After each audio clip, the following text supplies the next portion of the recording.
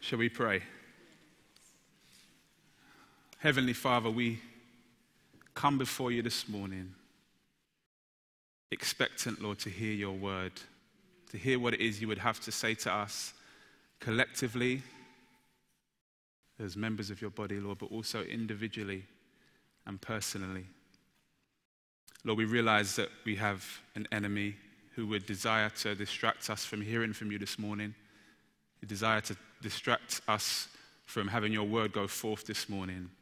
But Lord, we thank you that he who is in us is greater than he who is in the world. We thank you, Lord, that we trust in you this morning. And our Father, I pray that you would silence the mouth of the enemy. And Lord, that you would give us ears to hear and hearts that are soft and malleable. And Lord, that you would encourage us as we look at your word today. Lord, that you'd help me to be clear and to be faithful. Lord, we commit this service and our time to you, into your hands. In Jesus' name, amen. Amen. So when we say we're Christians, what is it that we're really saying? When you say, I'm a Christian, what do you mean? Maybe you mean, well, I go to church, I read the Bible, I go to church every week, and I meet with lots of other people who go to church every week. That makes me a Christian. Or for some it would be, I grew up in a Christian home. My mum and dad are Christians, and I've been a Christian for as long as I can remember. For others it will mean, I'm a follower of Jesus. I prayed a prayer some time ago, and I try to live a life following Jesus. If you're not a Christian here this afternoon, what do you think a Christian is? Someone who preaches at you, a do-gooder maybe, people who think that they're better than you, or maybe you think a Christian is somebody who hates gay people and loves the Bible. Now, there was a time when I thought a Christian was somebody who dressed up smart on a Sunday morning, went to church, sang songs, and listened to a man shout at them about God. That was the extent of my understanding of what it was to be a Christian. Now, the reality is that sadly, Christianity can mean so many different things to so many different people, can't it? But whatever your thoughts are about what it means to be a Christian, we're going to look at a verse in the Bible today, which I believe will help us greatly to at least begin to understand what the Christ-centered life is all about. And the man who makes this personal confession is none other than the Apostle Paul. And it's in our verses in Galatians 2:20, which reads, I have been crucified with Christ. It is no longer I who live, but Christ who lives in me. And the life I now live in the body, I live by faith in the Son of God who loved me and gave himself for me. Doesn't that sound good? It's for a long time been a popular verse of mine, but as I've looked over it again these last 2 weeks, to be honest, I've decided that this is going to be my life verse. This is a verse I want the Lord to really imprint on my heart, that I would really be able to lay hold of the reality of it. And I'm praying, and I have been praying, that the Lord would help us to begin to do that today for each of you, that this would become just more than words on a page, but it would be something that you really lay hold of. Now, as always, we want to consider the context. That is the passage. Now, don't go to sleep at this point. Some people hear context and they think, okay, I'll wait. Don't go to sleep. We need to consider context. Context is king. We want to consider the passage. And so to help us do that, I've got a short clip. And it's a cartoon clip. It's very short, but it kind of very simply illustrates the context that Paul was speaking into. So if we could run the clip.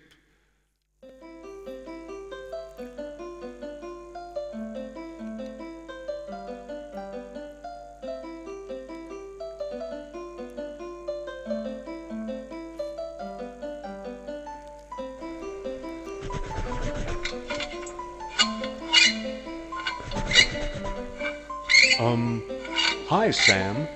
Oh, hey, God. So, what is it you have there? You mean these things? Well, these are all my good deeds that I'm using to get into heaven. Is that so? Oh, yeah. I've got tons of good stuff in here. Like these. These are groceries that I would give to the poor every week. There's apples, milk, fish, coffee, and oh, look, here's another good deed. These are supplies from my very first mission trip. It was so hot, and there was mosquitoes and bugs, and oh, look, here's another good deed. You'll really like this one. Okay, so there was this one time. It was at night, or was it evening? Maybe dusk. I've never understood the difference. And I was waiting at a bus stop. Well, sitting, really. And there was this elderly lady, and it was cold outside. Not so cold, but a little cold, like when it's too cold for ice cream, but not cold enough for a jacket. And it was raining, and the lady must have been sick, because then she let out this huge sneeze. And so I gave her this tissue. Sam, those are all great things to do, but that's just not how you get into heaven. Oh, okay. Are you sure you saw the tissue? Yes, Sam, I'm sure I saw the tissue. I never use bad language. Really? Just take a look. Ah! Ah! Eee! Ooh! Ouch, ouch. See? No cussing. Are you? Yeah, and I also listen to religious CDs. That's right. And do you want to know something else? I never steal. Well, except for ladies' hearts. Hey, how you doing? Those are all fine things, Sam, but that's just not how you get into heaven.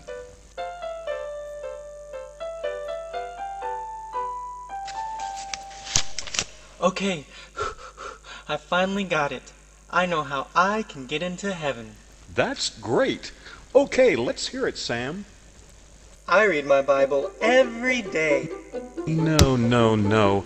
Sam, that's just not how you get into heaven. I also don't work on the Sabbath, which includes not brushing my teeth or carrying my wallet. No, Sam, I'm sorry.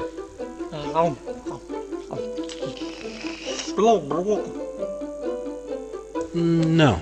I share. How about no? I'm nice. Nuh-uh. I make Christian cartoons. I tithe. Won't help. I sing. No way. I go to church every Sunday. Sam, none of those things will ever get you into heaven. Well, all I have left is this. And what's this? It's my prayer to you when I was 13 years old. It was when I told you that I believed in your Son Jesus Christ, and I asked him into my heart to cleanse me and forgive me of my sins. My son, that's all you've ever needed. Welcome home. Wahoo, wahoo, wahoo, yippee! Yay! Wahoo! Hey, you couldn't have just told me that in the beginning? Actually, I did. You see, in the beginning was the Word, and the Word was with God, and the Word was God. The same was in the beginning. We can stop it now. Thank you. Bit of a silly video, but it simply illustrates really what was going on in this situation. And sadly, maybe even what's going on in this room today. Maybe some of us are like silly Sam, where we're trying to get into not just God's good books, but we're trying to be justified through our good works, through the things that we're doing. And this is what really was going on here for Paul. So Paul had shared the gospel with the believers in Galatia, and they'd received salvation by placing their faith in Jesus. That's how they started off with the gospel of grace. But now what was happening was men called Judaizers, who were insisting on keeping the law given to them by Moses, were preaching another gospel, Paul says. It's important to note that even from the gate, there is only one gospel. There is only one way to be saved, and it's the gospel of grace, through faith in Christ alone. Islam will not get you into heaven. Buddhism will not get you into heaven. Hinduism will not get you into heaven. Will not get you into a relationship with God. They actually will take you to hell. It's a harsh thing to say, but it's the truth. It's important that we start off with that. There's only one gospel, and that's why Paul was so adamant here in Galatians in reminding the Galatians of that. Justification by faith alone, in Christ alone. So these false teachers were saying you had to keep the law in order to be justified with God. Now, to be justified in a nutshell is kind of, there's two aspects to it. First, it's you're declared right in right standing, in legal right standing with God. So God declares you, okay, you're now right, your sin has been paid for. But then there's another aspect to it. So we realize our sin has been paid for as we look at Romans 8. It says, there is now therefore no condemnation for those who are in Christ Jesus. But also, we're given the perfect righteousness of Christ, which is awesome. The perfect righteousness of Christ, and that completes justification. To kind of illustrate this point, imagine you've run up a credit card debt to the tune of £1 billion. And I know it sounds a bit extreme. Some of you ladies thinking that's not that extreme. Imagine, ladies, the amount of shoes that you could buy, and men, I'm sure. Imagine the amount of shoes you could buy over £1 billion. And what kind of shoes you'd buy? Jimmy Choo, Christian Louboutin, so I've been told. Or House of Bourgeoisie. I'm sure you've probably not heard of House of Bourgeoisie. I typed in what's the most expensive pair of shoes in the world. How much do you think it was? Any shout out, any ideas? How much do you think it was? 30 grand? No. More than that, I'll just tell you. It's £140,000 for the most expensive pair of shoes. And it's made of platinum, laced with so white gold, yellow gold, and encrusted with diamonds. There's like 2,000 diamonds encrusted. That's an expensive day out. But anyway, that's a sidetrack. So there you are, standing with debts to the tune of £1 billion. You're in serious trouble. Bill Gates steps in. Somehow he's found out your plight, your situation. You've got some good friends who've been on Facebook or whatever. He's found out your situation and says, you know what, you're in serious trouble. I'm able to help you. I'm going to pay your debt for you. So you're now looking back in your bank. You don't have the debt that you had, but also you don't have any credit. So you're halfway to justification. Then he says, you know what, I'm going to give you unlimited credit that you can now use. Justification is now complete. Your debt's been paid, but also you have all this credit that wasn't yours that you now have to spend. You now have to appreciate. You now have to benefit from. And it wasn't anything of your own doing. So now by reintroducing the need to keep the law, these Judaizers were rubbishing God's provision for salvation, which is the cross of Christ. They were doing exactly what Paul refuses to do in verse 21. It says, I do not nullify the grace of God, for if righteousness were through the law, then Christ died for no purpose. Paul's saying, look, if I could be made right by keeping the law, then what's the point in Jesus coming? Which is God's provision for salvation. There would be no point in that. And actually, I would be nullifying the grace of God and trying to work my own way into God's good books. My first point about the Christ-centered life is that the Christ-centered life means death to self. Christ-centered life means death to self. It seems like an anomaly, doesn't it? If you want to live, you've got to die. Paul confesses in verse 20, I have been crucified with Christ. It is no longer I who live. Paul says loud and clear, I am dead, but I'm alive. For him, there'd been a change in lordship from the law to Jesus. Now, back in the Old Testament, God gave his people his holy law through Moses, which they were to obey. And then their obedience, he said, the promise was it would lead to life for them. But they didn't obey completely. And in fact, they couldn't meet the perfect standard required by the law. The law, far from being a blessing and a benefit, actually was a curse and brought a curse because mankind is sinful and could never meet the requirements of a perfect holy God. That's the problem, isn't it? Here is a perfect holy God who knows no sin, who cannot entertain sin, and here is sinful mankind. How can the two ever come together? Galatians 3:10 says, for all who rely on works of the law are under a curse. For it is written, cursed be everyone who does not abide by all things written in the book of the law and do them. You can't just keep 1, 2, 3, 4 of the laws and forget the rest. You have to keep all of them, all of the time, perfectly. Paul in Romans 7 says that the law did not cause him to sin, but exposed how sinful he was. So you think about the keep off the grass sign. If there's no sign there, you don't necessarily have a tendency to want to go on the grass. But just because there's a sign there, now what is exposed is my rebellion. I want to rebel now because that sign's there, and I want to step on the grass. I think of my son. Son, don't touch the Xbox. He's only 14 months old. 14 months old, and he will continue. He struggles to not touch it. He's looking at me and he's touching next, but I'm telling him not to do it. Because I've told him, and to illustrate at this point that once there is a law, that then exposes how rebellious we are. Mia, my daughter, she's brilliant with my son, and he just has a wonderful relationship with her, but he started picking his nose. And she was the one who told him not to do it. Myself and my wife just ignored it when it happened, so he didn't do it with us. But whenever he sees her, often he'll start picking his nose to see the response. So he's rebelling against the law that she's set. Whereas there's no law for us, there's no need to rebel. So the law exposes our sinfulness. God's people found themselves, instead of being blessed for keeping the law, more guilty because they couldn't keep it. And that's the same for us today.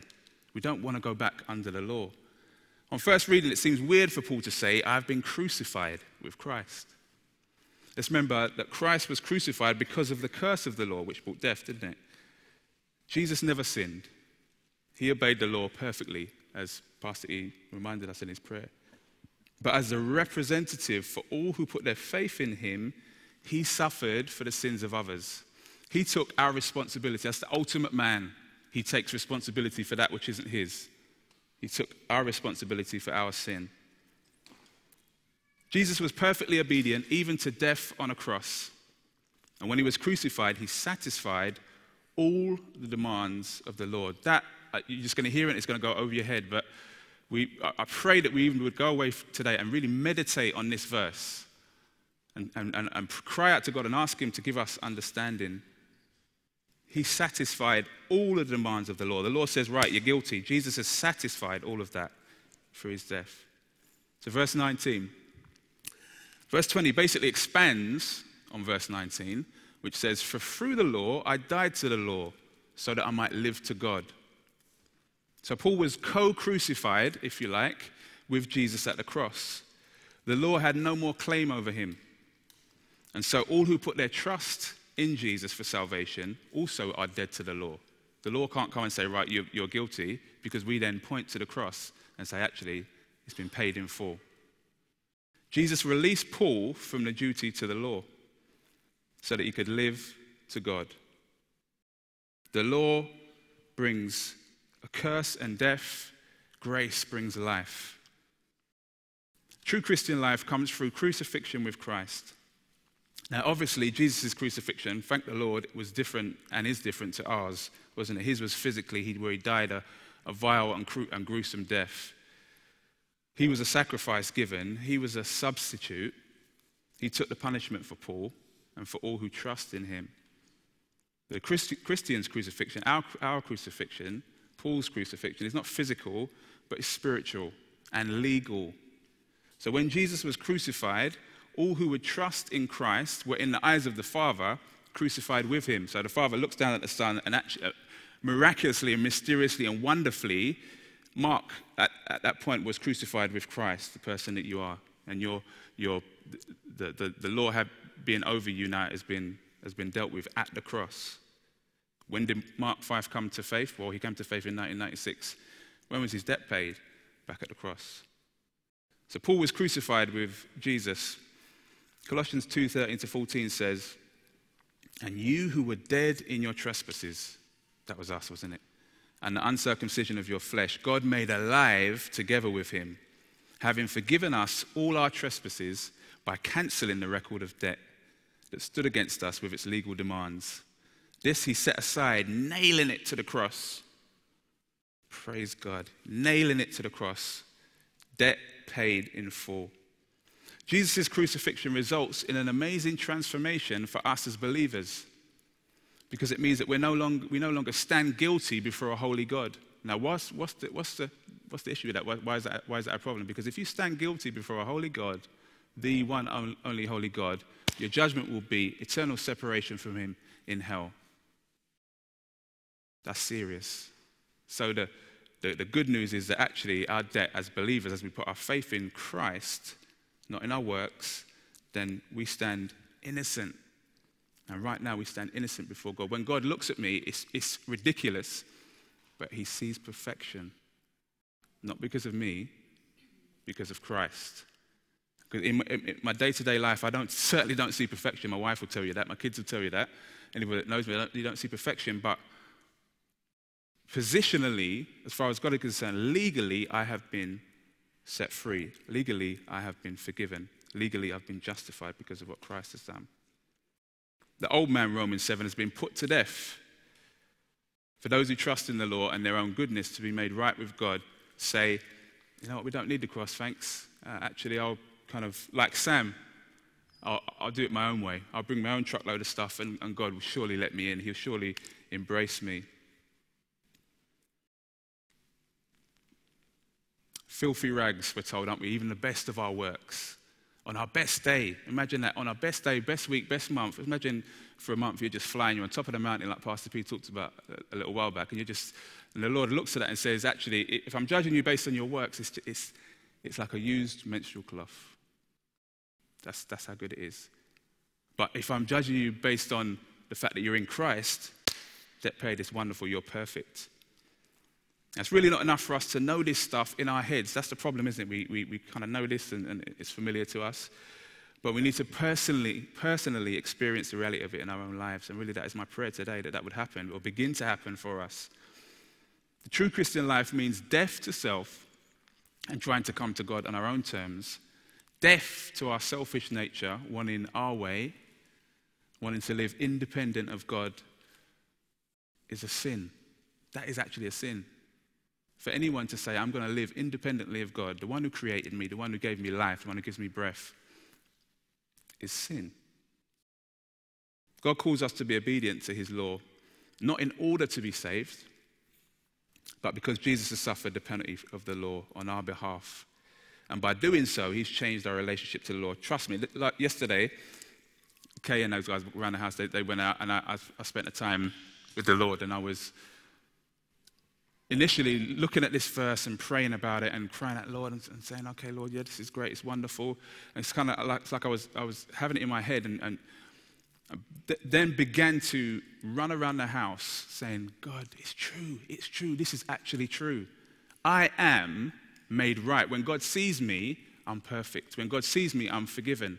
My best efforts is not what I come to God with. I point to the cross, and just the reality of that began to permeate my heart and my mind and my being.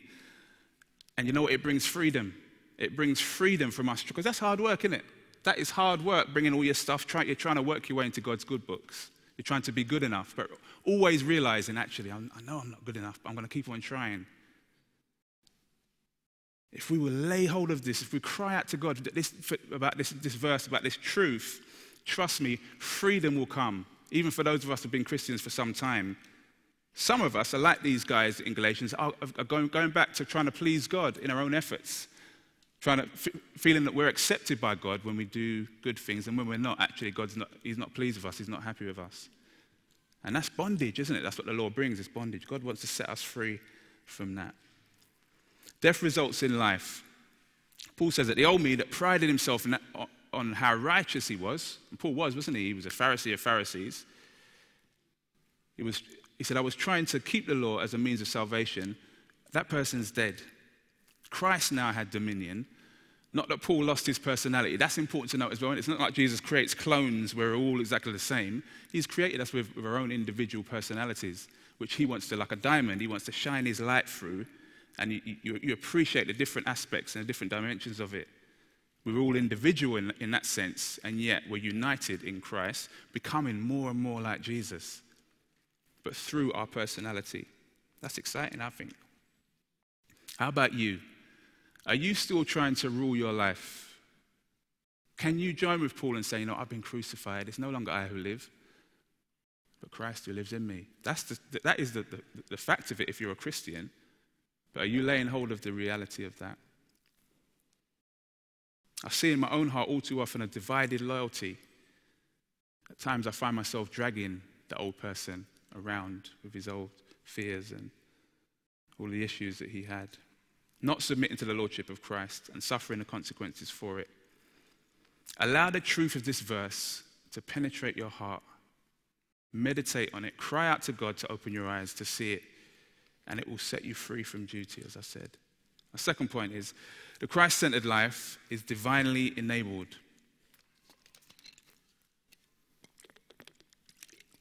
Divinely enabled.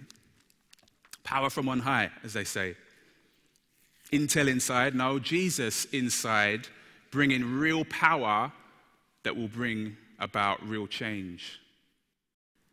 Romans 8:9 teaches that all true Christians are indwelt by Christ. And that's what Paul's saying and testifying to here, isn't it? To when he says, it's Christ who lives in me.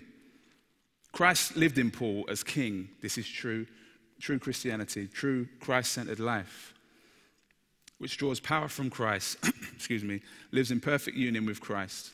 The true Christian, the Christ-centered Christian, is one who is being sanctified, that is set apart from the world by Christ. On day to day, we're experiencing new direction, new desires, new motives, new goals, and wonderfully new power provided by Jesus. Saul the Pharisee was dead, but Paul the apostle was very much alive. As Christians, we have Christ living in us by his Spirit. And although that sounds far-fetched, doesn't it? It sounds kind of like there's a little guy in my heart somewhere, running around on a treadmill. We lay hold of it by faith. And not only that, we experience the reality of it, don't we? And my wife has given me permission, husbands take note, she's given me permission to share a snippet of what she was like, just a snippet of what she was like before she met Christ. Now, when I met Tabitha, she looked nearly as beautiful as she does today. Husbands take note. Nearly as beautiful as she does today. But she was a sinner, just like me.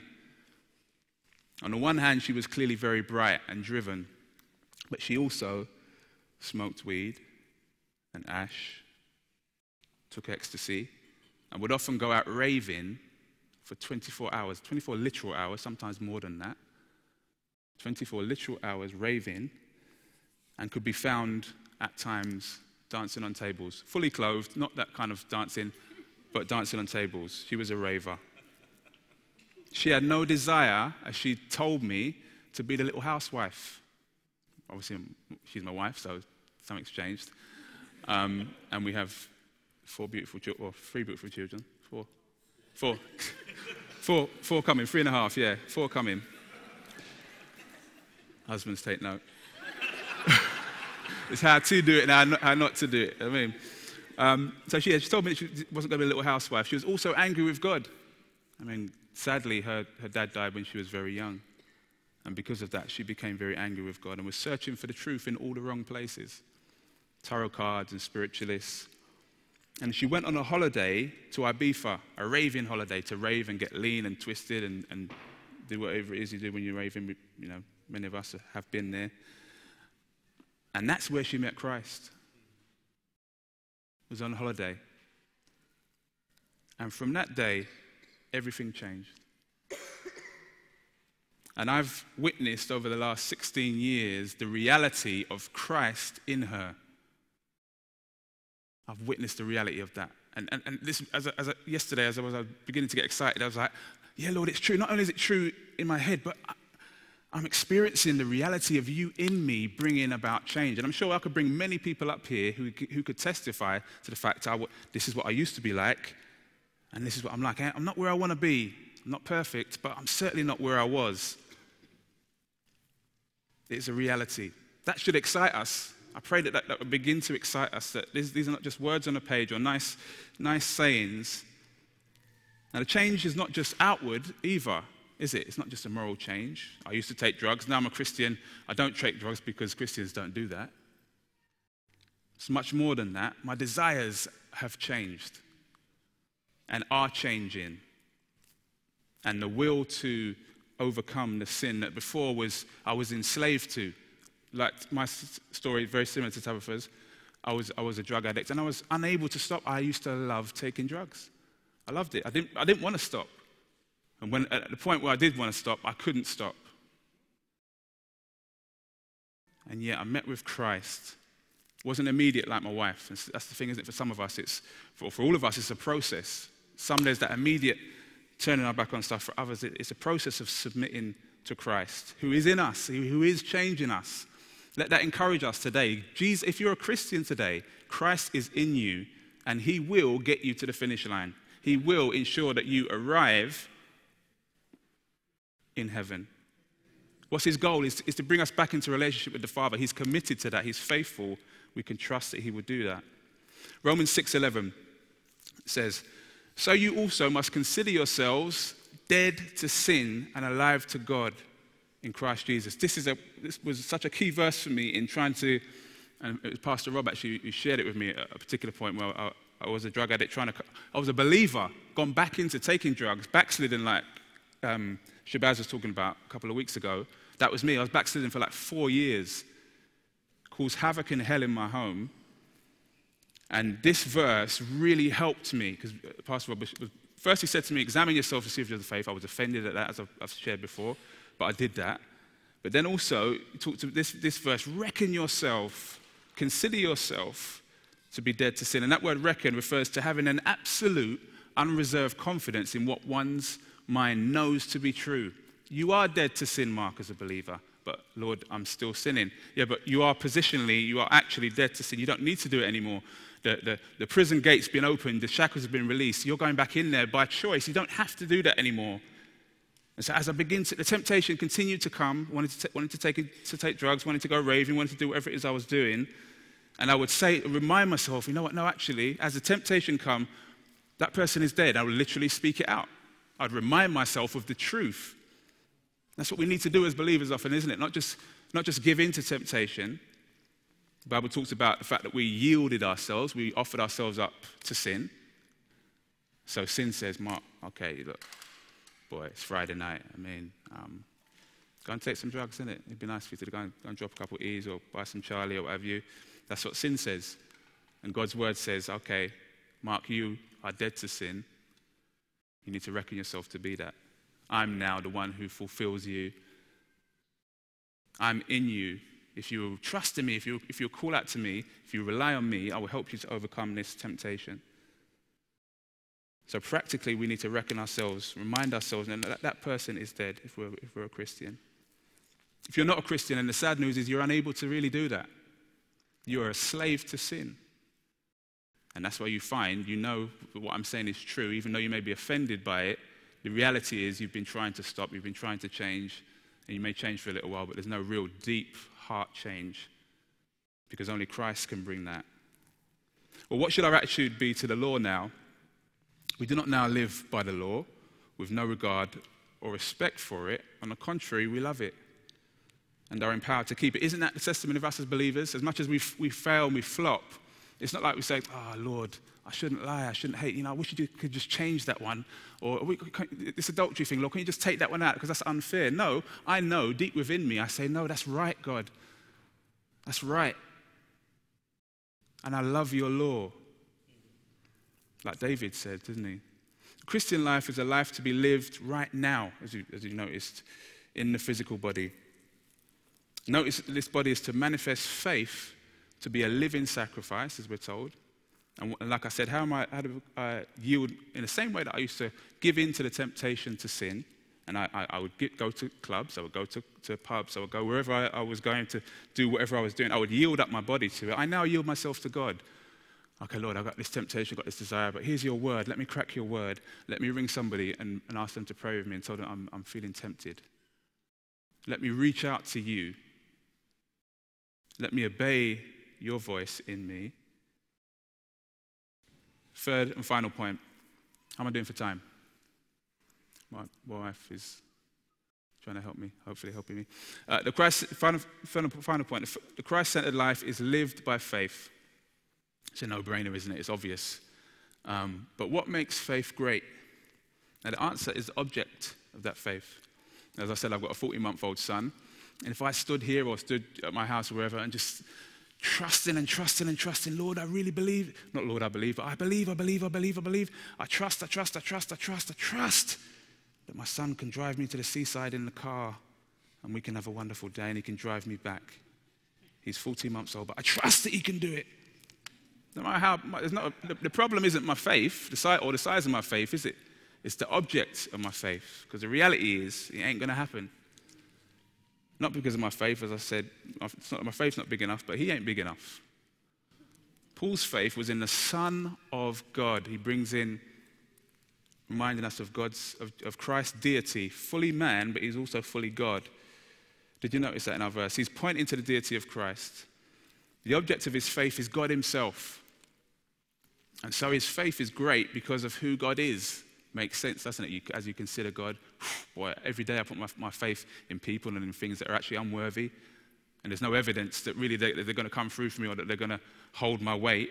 But I put my faith in it every day. I get on a bus, I don't know who the driver is. He could have been drinking vodka that morning. He could have delusions of grandeur. He could have a desire to kill himself today. And like everybody's coming to hell with me today on this bus. I have no clue, but I put my faith in him without even thinking. God, who is awesome, God who is the creator of all things, who is faithful. The word doesn't even, we say faithful, it doesn't even, it's not big enough, it's not good enough for us to really lay hold of it. Why have faith in the Son of God? Because he loved me, Paul said, doesn't he? Past tense, notice that he loved me and he gave himself for me. Love gives. Have you noticed that? Most of us are good at professing our love, aren't we, for people and for things, and it's a lot more difficult to actually move then into the realm of action. That's what love does. John 3:16, God so loved the world that he gave his Son. How do we know God loves? Because he gives. God is love, the Bible teaches us. And he gave more than anyone could ever give by sending his precious Son to be murdered for people that despised him. This is love. Remember that there's nothing remotely good in us. I say remember that, we want to forget that far too often, but it's true. 1 John 4:10 says, in this is love, not that we have loved God, but that he loved us and sent his Son to be the propitiation for our sins. God's motivation wasn't, oh, here's some people and they love me, so therefore I'm going to love them. We hated God, and yet he chose to love us. Christ's love and sacrifice were true and very real for Paul. You've only to look at his life. He went from a Christ-persecuting murderer to a Christ-glorifying martyr. From a proud, zealous legalist to a humble servant, zealous for the gospel of grace. From hating Gentiles to loving all people, he was totally sold out for Jesus. How about you? How about me? If you're a Christian here today, have you personally taken ownership of the reality that Christ died for you? True faith is not content just to casually say, yeah, you know what, yeah, Jesus died for everyone who puts their faith and their trust in a general sense. That's true. But have you laid hold of that for yourself? Have you come to the realization that Jesus died for me? Jesus has caused me to be justified. He's given me his righteousness, me personally. Have you laid hold of that for yourself? Is that your confession? Does faith in Jesus now control you? Are you drawing power to change from Jesus? Do you experience full acceptance from the Father because of Christ's righteousness credited to you? Or are you still, like Sam, trusting that God will accept you based on your own efforts? Or maybe you feel condemned because you keep falling in sin. Then I say you would do well to examine yourself, to see if you are a Christian, as 2 Corinthians encourages. That is, do you have the inward witness of the Spirit talked about in Romans 8? Do you have a new relationship with sin? Are you still happy like I was? Happy to sin, loving sin. I used to love sin. We love sin, didn't we? That's why people sin, because they love it. It's enjoyable for a moment. Are you still in that place where you love sin? Do you have a love for Jesus and a deep desire to live for him and to obey his word? These are some evidences that you are a Christian. Once you're confident that you belong to Christ, not because of your own efforts, remember, then you need to thank Jesus with a life surrendered to him and enabled by him.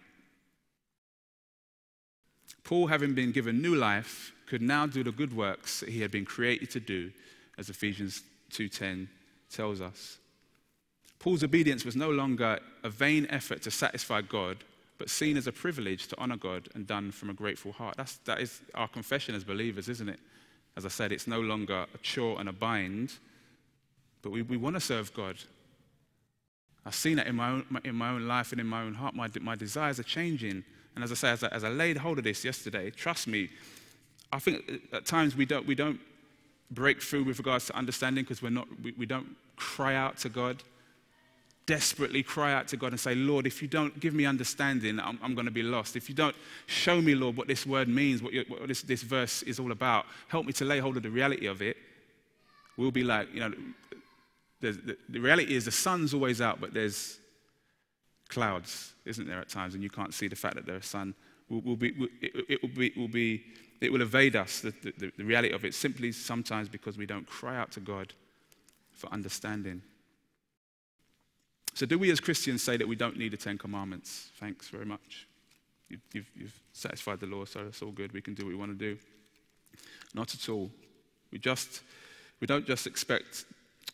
not at all. We just don't expect to be accepted by keeping them, do we? That's what's changed. So we want to keep God's law, but we realize when I fail and when I flop, I don't throw myself off a bridge thinking that God's going to cast me into hell now, because I remember the cross. Yes, I feel bitter about my sin. That should be an evidence of a believer. We should feel bad about our sin, but not to the point where we feel condemned.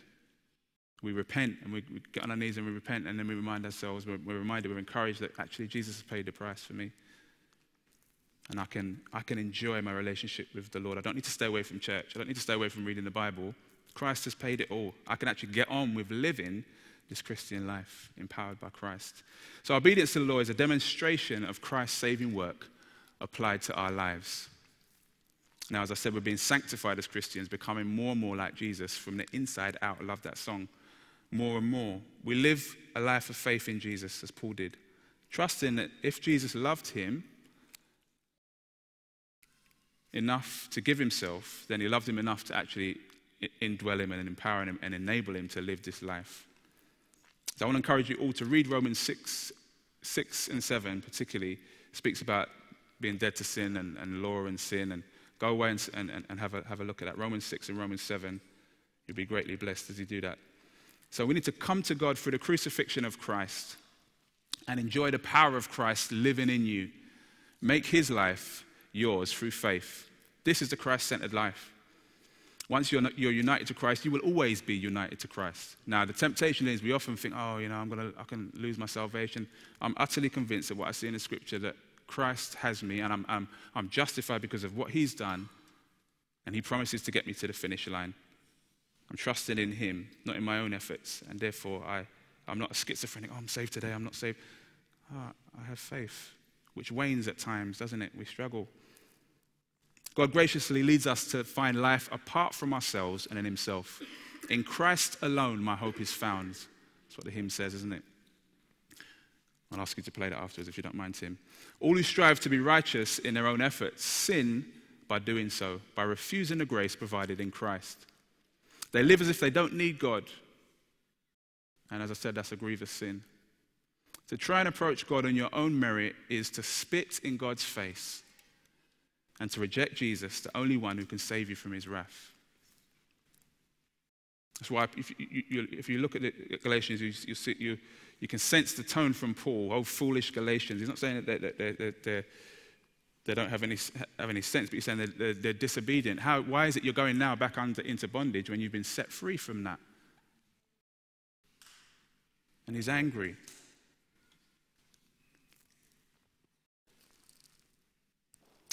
Every single person who trusts in Jesus will eternally benefit from being made right with God, which is relationship with him.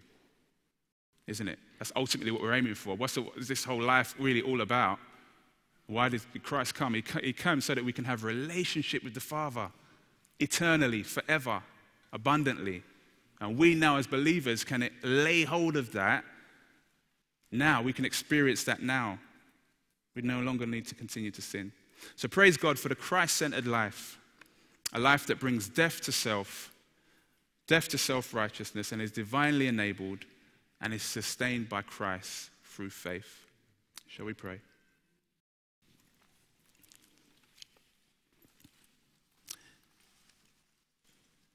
Heavenly Father, we thank you for your love, your extravagant love, which was displayed most preciously, Lord, at the cross, as you sent your Son to die the most gruesome death, in order that all who put their faith in him could be justified, could be made right with you. And without the cross, Lord, without Christ, we all stand guilty and wait in judgment. Lord, I pray that you'd help us to lay hold of the reality of that.